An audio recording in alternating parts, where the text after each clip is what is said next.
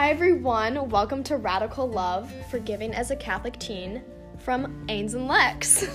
Today we're going to talk about forgiveness as we enter into this Lenten season. In our faith, there are many instances where forgiveness is brought up, especially in Luke chapter 6, verse 37, we're told to forgive and you will be forgiven. Similarly, in the Our Father, we preach, and forgive us our trespasses as we forgive those who trespassed against us. So it's really just a reminder that if we want to be forgiven, we also need to give others the respect and forgive them. And boy, oh boy, do we have things to forgive. Yes. Life as a teenager can be super challenging. We want to be independent, but we also want to make our families proud. We have school to balance, ACT, college is now a thing we have to think about, sports, clubs, friends, boys, ew.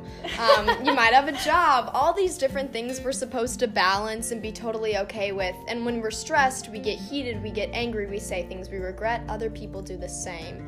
And this leads to a major need for forgiveness. For example, a lot of friends, this is something that Lexi and I have struggled with for a while, but a lot of friends who maybe don't have your best interests in mind will try to hurt you. They'll try to make you someone you're not. They'll try to pressure you to do things maybe you don't feel comfortable doing. But God calls us not to hate them, not to hurt them in turn, but to forgive them. Yes. God is the ultimate perfect being. He forgives everyone when we come to Him and we seek forgiveness. When we come and repent, the most imperfect people, God will forgive just, what's the word? Everyone, every all little the time. thing you do. Yes. So if God is willing to do that, then who are we as imperfect beings on this earth to stop and not give people forgiveness? Who are we to say that that person doesn't deserve forgiveness? Because aren't we just supposed to try to model God and Yes. be God for other people? So shouldn't we forgive? I agree 100%. But before the step of forgiveness, we must accept a situation. You can't forgive if you're pushing all your emotions down, if you're pushing the hurt down.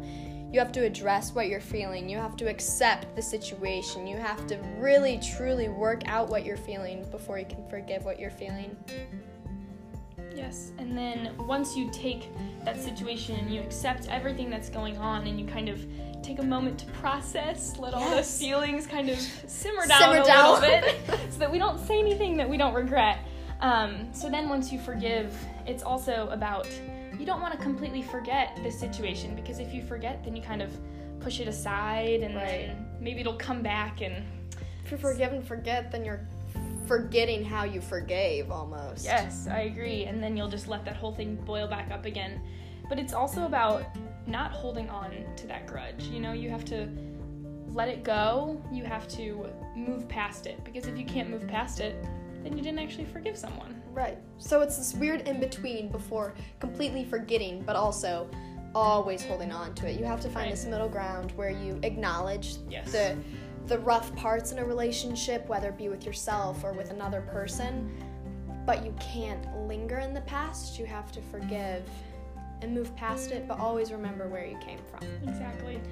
And I think another huge part for me, at least, is, we're going through these hard teenage years, but we have to forgive ourselves. Yeah, that's the hardest one. It is definitely the hardest one. I think we get caught up thinking that we're not good enough and that why do we deserve to be forgiven? But the great thing is we're all good enough because we are all made in the image and likeness of God. Yes. If He thinks we are enough, then we are most definitely enough. I agree. And if we don't forgive ourselves, then we can't forgive others, because if we're not in that right mental space ourselves, then we're not truly being able to help someone else. Right, and we have to let go of all the grudges and all the hate that we hold, whether it's for other people or for ourselves. We have to let go of all of it before we can grow.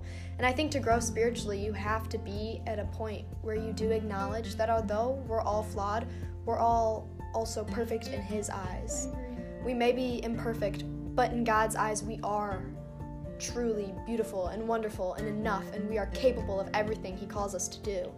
So I think to really forgive, you have to understand that, we make mistakes, but it's all going to be okay, and that in the long run, all we need to do is try to help ourselves and everyone around us get to the big place, that is spot on. off to heaven, the end goal. Yes, and I think that we all need to accept that, you know, we're humans. We all make mistakes. It's part of life. No one's perfect, except God, obviously.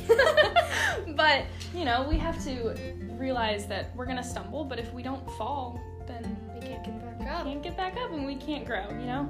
It all comes back to just realizing God forgives. Right. So we need to forgive. So if God is perfect, and we want to be perfect like Yes. God, and we want to be God, and God forgives, then we should forgive. I Forgive agree. others. Forgive ourselves. Work with this radical love and compassion and sense of forgiveness that extends to all people everywhere all the time. I love that so much. Well, this has That's all been a we good have. time. Yeah. Thank you guys. Thank you guys for listening, and this is Ainsley Herford and Lexi Woodman signing off. Bye, y'all. Bye.